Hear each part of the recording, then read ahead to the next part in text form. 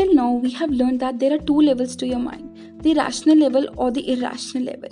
We tend to think with conscious mind, and this thought is absorbed into subconscious mind, and subconscious mind convert your thoughts into reality. There is one simple rule that law of subconscious mind works equally for both positive and negative ideas. Hence, when this power is used in a negative way, it results in failure and disappointment. If you keep on saying and believing things like, I cannot do this, I will fail, I'm weak, the results will be disaster, as your subconscious mind has taken these negative suggestions from your rational level. So replace your negative suggestion with constructive, harmonious suggestions like, I am confident, I can do it, I am healthy and positive, and you experience success and prosperity.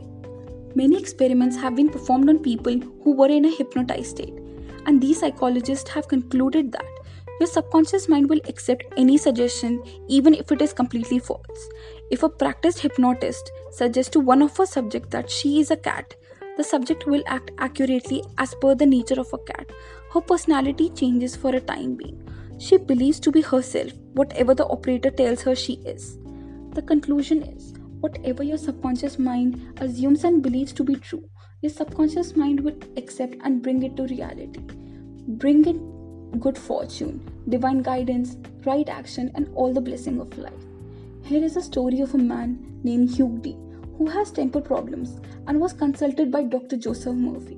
He has some serious issues in his marriage and career. His main problem was his bad temper. He was concerned about this, but if anyone tried to discuss it with him, he exploded in anger. He constantly told himself that everyone was picking on him and that he had to defend himself against them.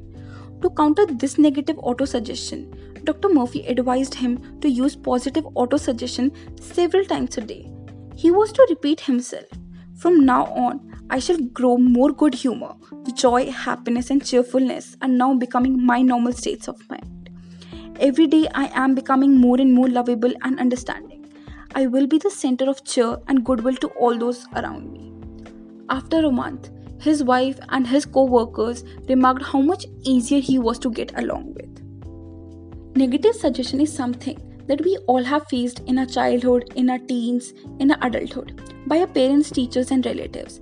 Somehow we became the victim of these negative suggestions, but we can counteract them. Other people's suggestions and statements have no power to hurt you. The only power is the moment of your own thought. You can choose to reject the thoughts or statements of others and manifest the good. You have the power to choose how you will react.